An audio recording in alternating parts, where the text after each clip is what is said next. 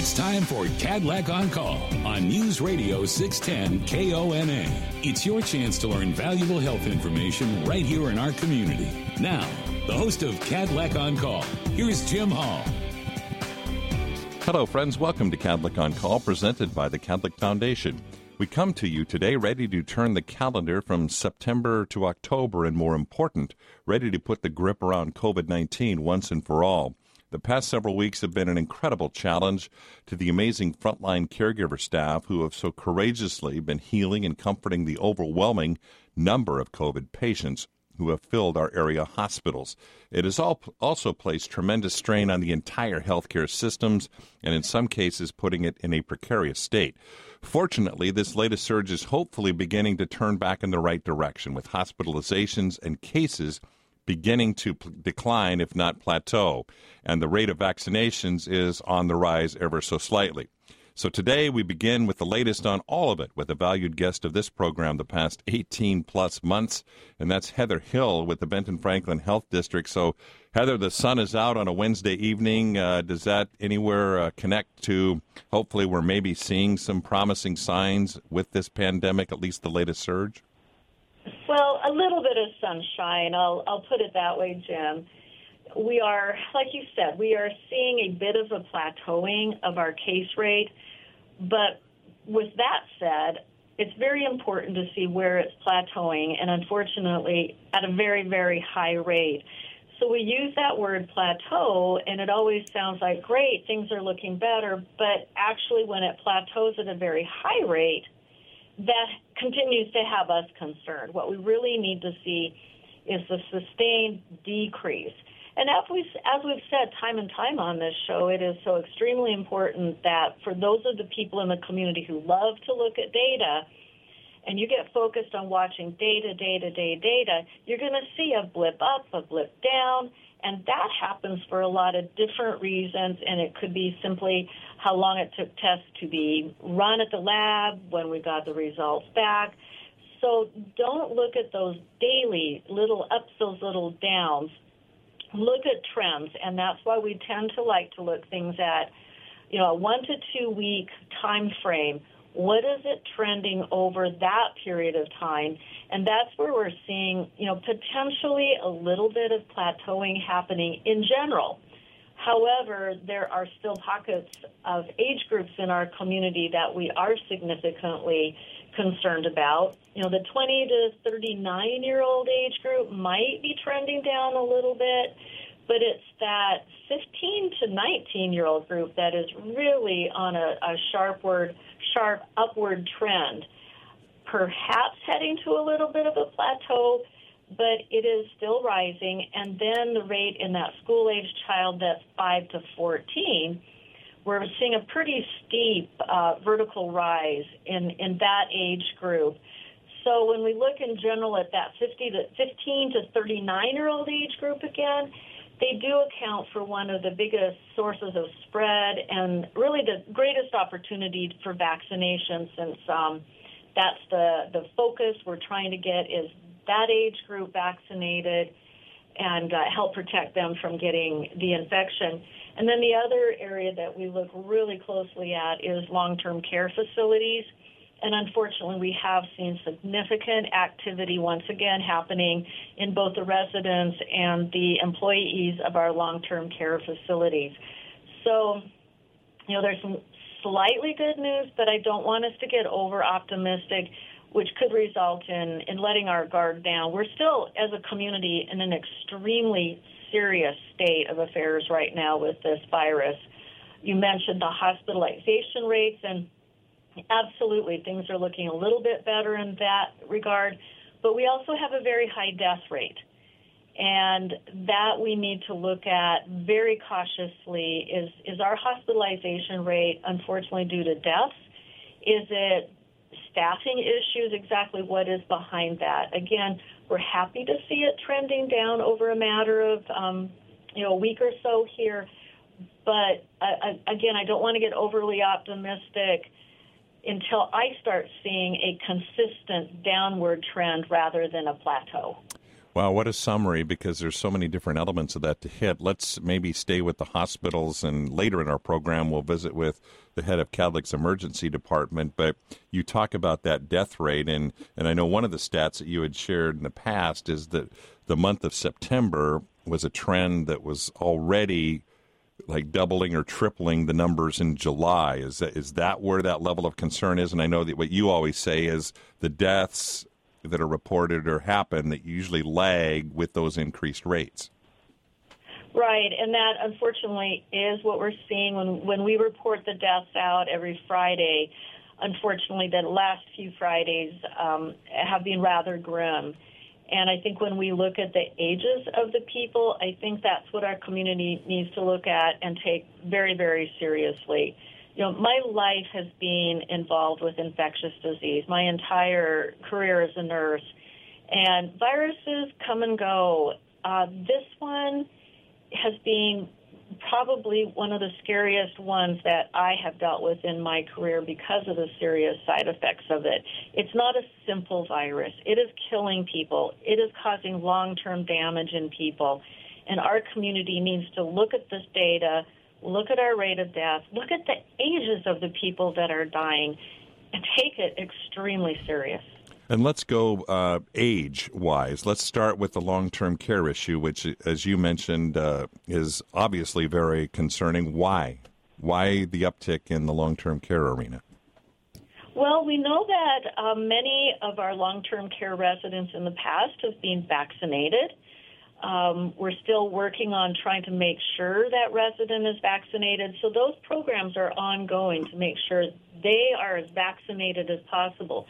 However, we know with this Delta variant, it's highly contagious, and we do have those vaccine breakthrough cases. This vaccine was never anticipated to be 100% preventative. But just like with the flu vaccine, we will get breakthroughs, especially in the elderly population. Seems to be holding true with this vaccine as well. Couple the Delta variant with a workforce that tends to be rather unstable. So long-term care facilities have a high turnover of staff, and making sure that they have a well-vaccinated staff to protect those long-term care residents can be extremely challenging. Plus, we want to visit our loved ones in those facilities. When we know that our community has a very, very high rate of COVID virus swirling around, anytime we go into that long-term care facility to visit our loved one, we risk the chance of bringing something in to them, and that's how outbreaks get started in these long-term care facilities, typically staff-related or visitor-related. So the issue is, again, I guess it comes back to, before we take our first break, we'll get into that vaccination issue. There are people that aren't vaccinated that are potentially infecting other people, perhaps unbeknownst to them. Right, and that's where, as much as we hate the idea of vaccine mandates, we were really counting on people, especially in the healthcare professions, to get vaccinated, not only to protect themselves, but certainly to protect the patients that have entrusted their care in that healthcare worker. And we need those healthcare workers to get vaccinated. They're an integral part of stopping the spread of this virus. Visiting with Heather Hill with the Benton Franklin Health District. When we come back, she touched on another age group that is seeing one of probably the most largest demographic rise in cases, and that's the youngest of our population. And we'll get some more information on that and what we can all do to help bring those rates down as well. Do that right after this. You're listening to Kadlek on Call on 610 KONA.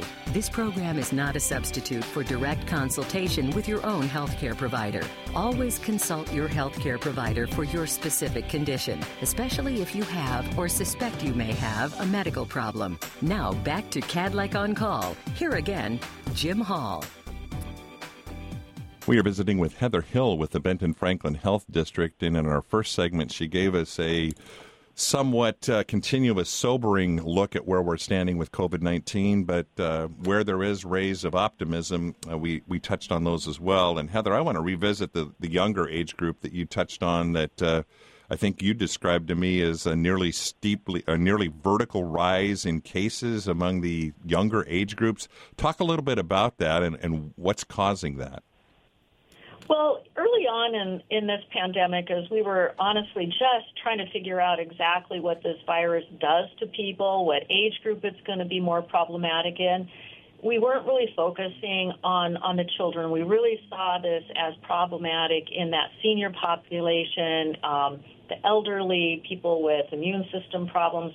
But over the 18 months, we've come to the realization that, yeah, kids can catch this too. Kids can spread it too.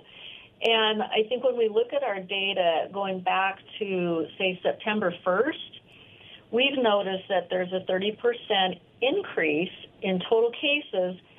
30% of the total cases are actually in that school age group. So we have very good evidence that that school age population does catch this. And if they're catching it, they're certainly capable of spreading it.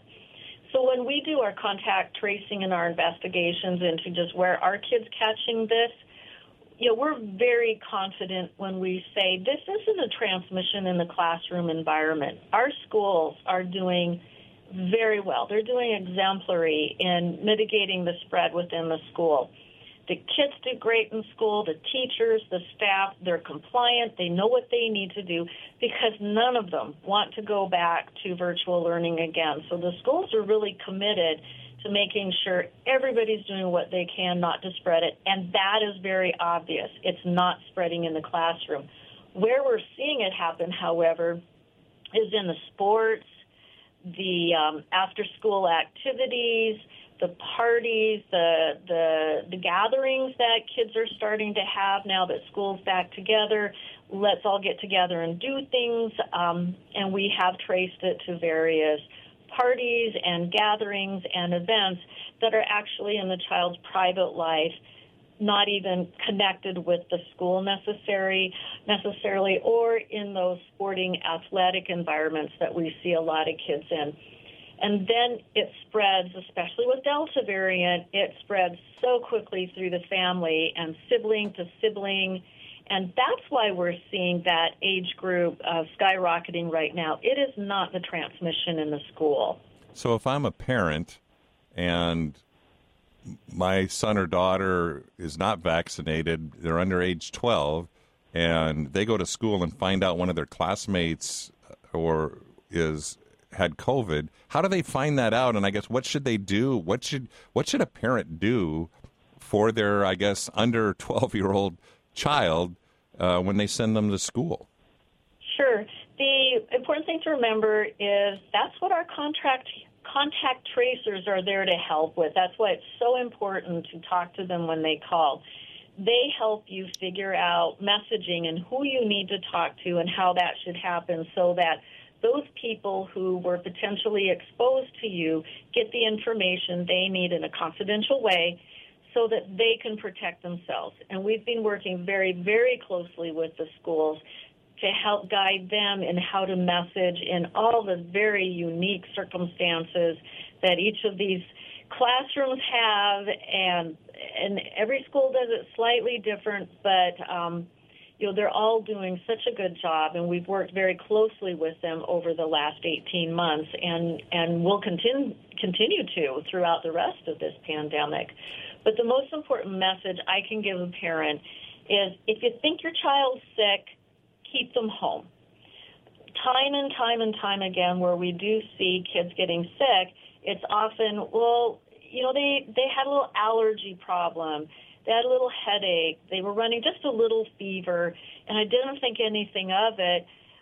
And bingo, it is COVID. You have to take seriously even minor illnesses, minor changes in your child and how they're feeling, because kids can exhibit symptoms much differently. We have found historically many times a child does not appear sick, yet we find out that, they have good reason to be ill.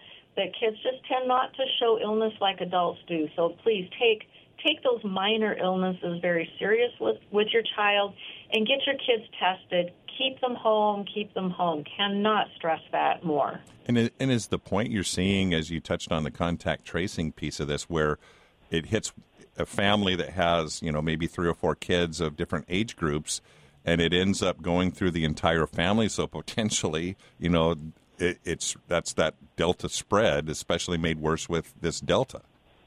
Right. Delta has really shown us that it can spread extremely quickly through families, through groups, through parties, through sporting events.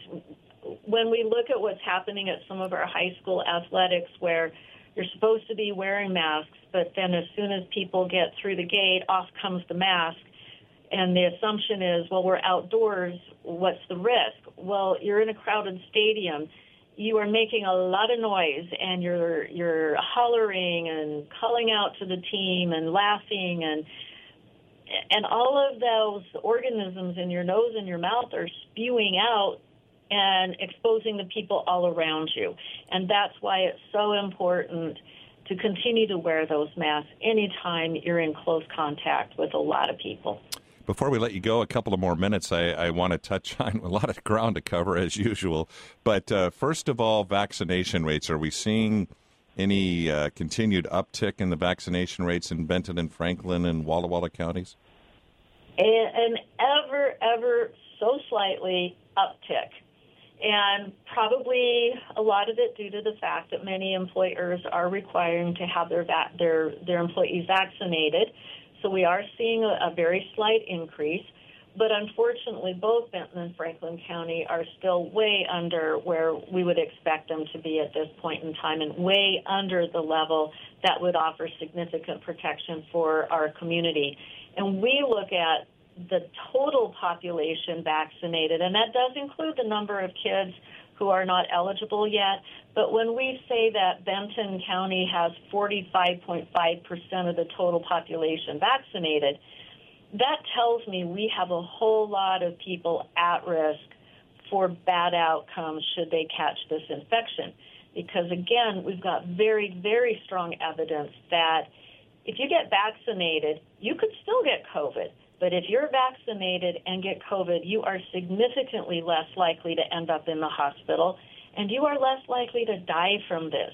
So this vaccination is so important to prevent you from catching it, or to prevent you from getting a really bad outcome should you catch it. And I should say, if we can put that in maybe a comparative number, say if you take 1,000 people and you give Benton and Franklin the benefit of the doubt of saying 50%, that means 500 people out of 1,000 people are not vaccinated. You're exactly right, and that is a huge risk to our community. That's a lot of potential spread. That's a lot of potential illness and, unfortunately, death. Now the word booster comes into effect. I know with the Pfizer vaccine, give us a little unpack on that. I know it's just for the Pfizer vaccinated only, right? Right. We've only heard about boosters and third dose with regard to the Pfizer vaccine. Moderna and J&J are still being looked at, and we anticipate at some point in time we'll get directives on that. But the boosters were approved for persons over the age, 65 and older, at high risk of exposure or have underlying medical conditions. And it's important for people to get that booster because, again, we're just learning about this virus. We're just learning about this vaccine as we move along. We know it's a very safe vaccine. We're not seeing bad reactions to a problematic rate. But what we are seeing is, again, getting vaccinated can mean the difference between severe illness and death, or us making it through this pandemic with our health intact. So if you are eligible to get your booster, you had to have had a Pfizer, and you need to look at the date. And very soon, majority of people who had started to get the Pfizer vaccine when we were first offering it will be eligible. And so I would get your cards out, get those CDC vaccination cards out. Again, if you're having trouble finding it, it is available. The information is available in the state registry. And you can go on our website and learn how to get that information and see when you did get your vaccine, and that can help you determine when to get your booster dose. Heather Hill with the Benton Franklin Health District, thanks so much for joining us again. And I have one last 10-second that I will share, the importance of getting your flu shot. Those are also available. And even if you want to get your COVID vaccine, it's okay to get your flu vaccine, I'm told, at the same time. Back with the second half of Kadlec on Call right after this. You're listening to Kadlec on Call on 610 KONA. This program provides general information only. Any comments or information presented are strictly for educational purposes. Kadlec and 610 KONA do not endorse any of the suggestions made by the presenter or callers. Now back to Kadlec on Call. Once again, Jim Hall. You've just heard a latest perspective in the face of what has been a burdensome past couple of months due to the latest surge of COVID in our region. Hospitalizations is one area that are thankfully beginning to decline, opening up much-needed capacity for our hospitals to take care of all patients who need their services. For a real-time update at Kadlec Regional Medical Center, we're happy to welcome to the program Dr. John Matheson. He's the medical director of the Kadlec Emergency Departments, which include the ER on the main campus in Richland and the freestanding emergency room in central Kennewick. Thanks, Dr. Matheson, for taking some of your time this evening. What is it like? I know my pleasure. Are the hospitalized COVID numbers, I understand, have come down a little bit since the peak of a few weeks ago? Yes, so we are seeing a little bit of a downturn in the numbers, which is encouraging. It's certainly something that we have been hoping for and are very happy to see. I think it's important to keep in perspective, just because we're starting the downward slope, we're still, if you look at the curve, we're still up high.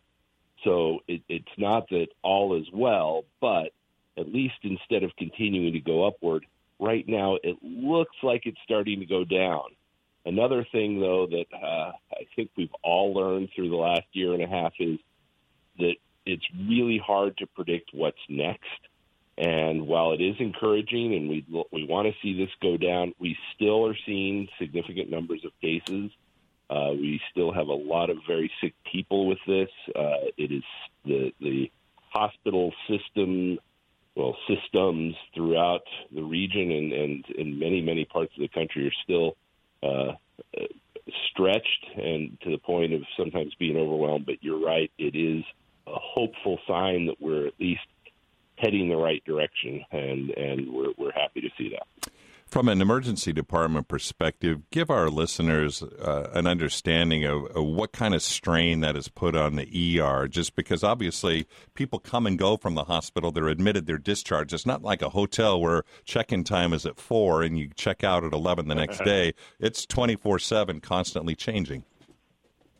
Sure. Well, and the emergency department is one part of the system, and we all work together and when one part is strained, it affects all of the others. And so if you think about it, hospitals run very near capacity most of the time with a little bit of room to take these influxes. So we've had the same patient population we've always had, but now you add this disease, this COVID-19, with a significant number of very sick people on top of the people who are coming into the hospital already. Add to that the fact that the average length of stay in the hospital, once somebody gets admitted to the hospital with COVID, is significantly longer than the average hospital length of stay generally. Certainly there are other conditions that can be longer, but so now we've got more people coming to the hospital. When they get there, they stay longer, and so it has filled many of the beds. And with that, we see staff who get ill. We're susceptible to the same illness, and there have been some issues with some staffing. And so with all of that, the hospital has been very full. And so the emergency department, as we get more people coming into the emergency department, a certain number of the patients that come into the emergency department need to be admitted to the hospital. When we don't have a room for them, those then back up the emergency department. And so then we see backups into the waiting room and longer time to get to see people. And it's been challenging from that standpoint, because if this were a one hospital issue, we could look at sending patients elsewhere when necessary. That's not something we want to do, but it would be an option. However, every hospital in the region, every hospital beyond our region throughout the country has been struggling. So often it's very difficult, if not impossible, to find a bed anywhere in the state or beyond to send people. And so it has been a challenge to the emergency department and patients seeking care. But we are a 24/7 operation. We adapt. We are ready for these kinds of things. And while we can't get to people as fast as we would like, and we know that it's not the experience we often would choose, we triage people and find a way to take care of the sickest people first. Well, and I'm going to digress for one moment and share a personal case in point of what you just described, because I know Kadlec receives patients not only from the Tri-Cities area, but for a lot of the rural, smaller hospitals out of eastern Washington and northern Oregon. And I have a family member who faced that very same situation just a week ago, and it was a cardiac-related issue, and was unable to come to Kadlec where his physician was, because Kadlec had no bed. So I guess that's a real-time, first-hand example. But that's just one example of what you've seen many times over, right? Well, and we see it on both sides. We want to be able to say yes when another facility is calling and we know there's a patient in need. And so we are that referral center that receives patients, and we have not been able to say yes as often as we would like to. In fact, we've had to say no more often than we've said yes, because we just don't have the resources to take care of those patients. And we are fortunate that we have a facility like Kadlec that has the resources it does, so that most of the patients that need to be admitted and need care can find it here in the Tri-Cities. But there are some things where we can't take care of it here and needs a tertiary care center, something more than what we can even do at Kadlec. And then we face that problem of trying to find a center. And so we're kind of in the middle of some people trying to come to us and some that we're trying to send out. And again, we're fortunate that we have the resources we do, but it has been challenging, and it's heartbreaking when we can't get families or get patients to stay close to their families or be brought closer to their families when they need that support. I always have so many questions for you, but I have time for just maybe one more, because I know we're entering into the cold and flu season, and normally we've had you on historically to talk about the importance of that, because I know that's very important to you, because I think you used to tell me that 30 to 40,000 people a year die of the flu. But certainly maybe a concluding comment, not only on flu vaccination, but I know a lot of this Delta variant is driven by the unvaccinated. What's your message as the head of the ERs at Kadlec for people, not only for the flu shots, but for the unvaccinated for COVID? The people who have been reluctant to get the vaccine are certainly sincere in wanting to do the right thing. I have no bias other than wanting to do the right thing for myself, for my patients, for my family. And the evidence is clear that the vaccine is safe, the vaccine is effective. We've seen this in our own experiences with patients in the hospital. Certainly, as we look at flu season, it's a little uncertain what this flu season is going to look like. Last year, with all of the social distancing and so forth, we had virtually no flu, which I think supports the fact that masking and social distancing and so forth are effective. As we go into this season, I think that as people are a little more interactive, and so I think that the chance of seeing more flu is high. There are some projections that based on not having flu last year, we could have more this year. We just don't know. But one thing that is almost certain is that flu and COVID combined could be very serious. And so this year is as important, if not more important than any other, to get that flu vaccine, because especially with COVID around, if you have both together, it could be devastating. And so definitely encourage vaccination for both COVID and the flu. Well, Dr. John Mathieson, pass along our thanks to all of your team and throughout the healthcare system that you work with at Kadlec and those that you encounter elsewhere. We appreciate the great work that you and everyone is doing to continue to do this battle, as it seems like it's never going to end. Dr. John Mathieson, the ER Medical Director at Kadlec Regional Medical Center. Back with our final minutes at Kadlec on Call in just a moment. You're listening to Kadlec on Call on 610 KONA. This program is not a substitute for direct consultation with your own healthcare provider. Always consult your healthcare provider for your specific condition, especially if you have or suspect you may have a medical problem. Now back to Kadlec on Call. Here again, Jim Hall. Our final segment still has a bit of a COVID focus, but shines a light on an annual emphasis on breast cancer awareness. October, as you probably know, the traditional time when we emphasize the importance of screening for breast cancer and honoring and remembering those directly impacted by this disease. First, two events to tell you about happening on October the 1st. At 11 a.m. on Friday the 1st, on the Kadlec Hospital campus in Richland, an annual flag raising commemorating breast cancer awareness. The flag is personally sewn by hospital volunteer Jan Jacobs, and it flies over the hospital throughout the month of October. Now, later on Friday, the Tri-Cities Cancer Center Foundation will hold a lighting ceremony with a similar purpose as the flag, putting the attention on breast cancer awareness and making it front and center. Both the Cancer Center and Kadlec Foundations gratefully receive great community support to support cancer patients from throughout a variety of programs and services, including free mammograms for patients who cannot afford them. For more information on both foundations, you can visit tccancer.org or kadlec.org/foundation. They will gratefully receive any financial support you would like to give. To round out our program today, we're happy and pleased to welcome Dr. Sherry Zhao, a radiation oncologist with the Kadlec Oncology Services, which is located on the Cancer Center campus in Kennewick. Dr. Zhao, thanks so much for taking some time with us. And maybe from your view as a physician who works with these kinds of patients, just a quick comment about where we are during this time of month and what people, especially women, need to know about.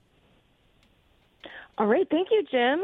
First of all, thank you so much for having me on to talk about this very important topic. So in the month of October, obviously, everybody is very into breast cancer awareness. I think in general, the community is very well aware of it. I don't think we have seen many more screening programs as a result of breast cancer awareness because we do such a great job the rest of the year. So where are we? I guess we have to have, COVID has impacted everything, but in the cancer arena and especially in breast cancer, do you think it's impacted people's willingness or desire or concern about getting their screenings that they should? Certainly. So one thing that we as oncologists have all noticed and talked about amongst ourselves is that there seems to be what we call a stage migration, where in general, when you have adequate screening and patients who are willing to go to these screening programs, you're able to catch cancers at an earlier stage, whereas now there's more advanced stage cancers that are being seen by us. And then that includes breast cancer as well? I will say in the beginning of the COVID pandemic, last March to June or so, most hospitals around the country did try to minimize elective procedures and screening programs as a result of that. And in that particular era, we were seeing a lot more advanced stage breast cancers, but I think things have returned more to normal. From your view, as we go into this month, and hopefully women are aware that are in these categories, understand and know the importance of it, but from what you see in your view as a physician who takes care of all cancer patients, but those that have breast cancer as well, what's your advice to them about the importance of mammogram? Right. So breast cancer is an interesting type of cancer. 1 in 8 women will be diagnosed with breast cancer sometime in their life, which is an exceedingly high number, far higher than any other type of cancer that affects women. That being said, though, there is definitely an upside to it, which is it is a very curable disease, especially when caught early. even when it's caught in advanced stages, the cure rates are very good in comparison to other cancers. But the important part to emphasize is that, we can treat some very early tumors with just a minor surgery alone, but that can be escalated to a very major surgery with a complete lymph node dissection, which often causes things like arm swelling and range of motion deficits, followed by chemotherapy, and then followed by a lot more intense radiation to the entire chest wall. So there's a big difference in terms of the intensity of treatment and the associated morbidities. So if you're caught, if your cancer is detected at an early stage, definitely the prognosis is better. But on top of that, the side effects from treatment will be much better. We have just a minute or so left, but from your view, again, for folks, whether it's breast cancer screening or in general, what's your advice, a takeaway message for our listeners this evening? Right. I have nothing but very, very positive things to say about cancer screening. It's one of the things that really saves a lot of lives, I would say, almost more so than the advances in treatment that we have had, just because of, again, the side effect profile with treating cancers when they're caught early, as well as, just for something like lung cancer screening for smokers. When that study came out, there was a 20% survival benefit for earlier detection of lung cancers, which is far more than a lot of the treatments that have come out since then. So a lot of optimism surrounding in the cancer world, whether it's in the treatment, but it's certainly in the screening and the diagnostic side. Absolutely. That is one of the most crucial aspects of cancer care. I'm going to give you a final 30 seconds, maybe a personal question. And it's probably not fair to have you sum it up in 30 seconds, but you work with patients at their most vulnerable. Is that why you became and chose the path of radiation oncology that you did? Yes. I would say that I went through all of my rotations in medical school and really liked all of them. I feel like oncology is a field where you get to spend a lot of time with patients and build that lasting relationship. And also, cancer patients are really inspiring. I'm inspired by my patients every single day. Well, we're so grateful that you could carve out a few minutes of your time to share your wisdom with us, and we thank you for all that you do for the patients and the team over at the Cancer Center Complex. Dr. Sherry Zhao, radiation oncologist, thanks for joining us, and thank you as well for listening to Kadlec on Call. We'll talk again next Wednesday night.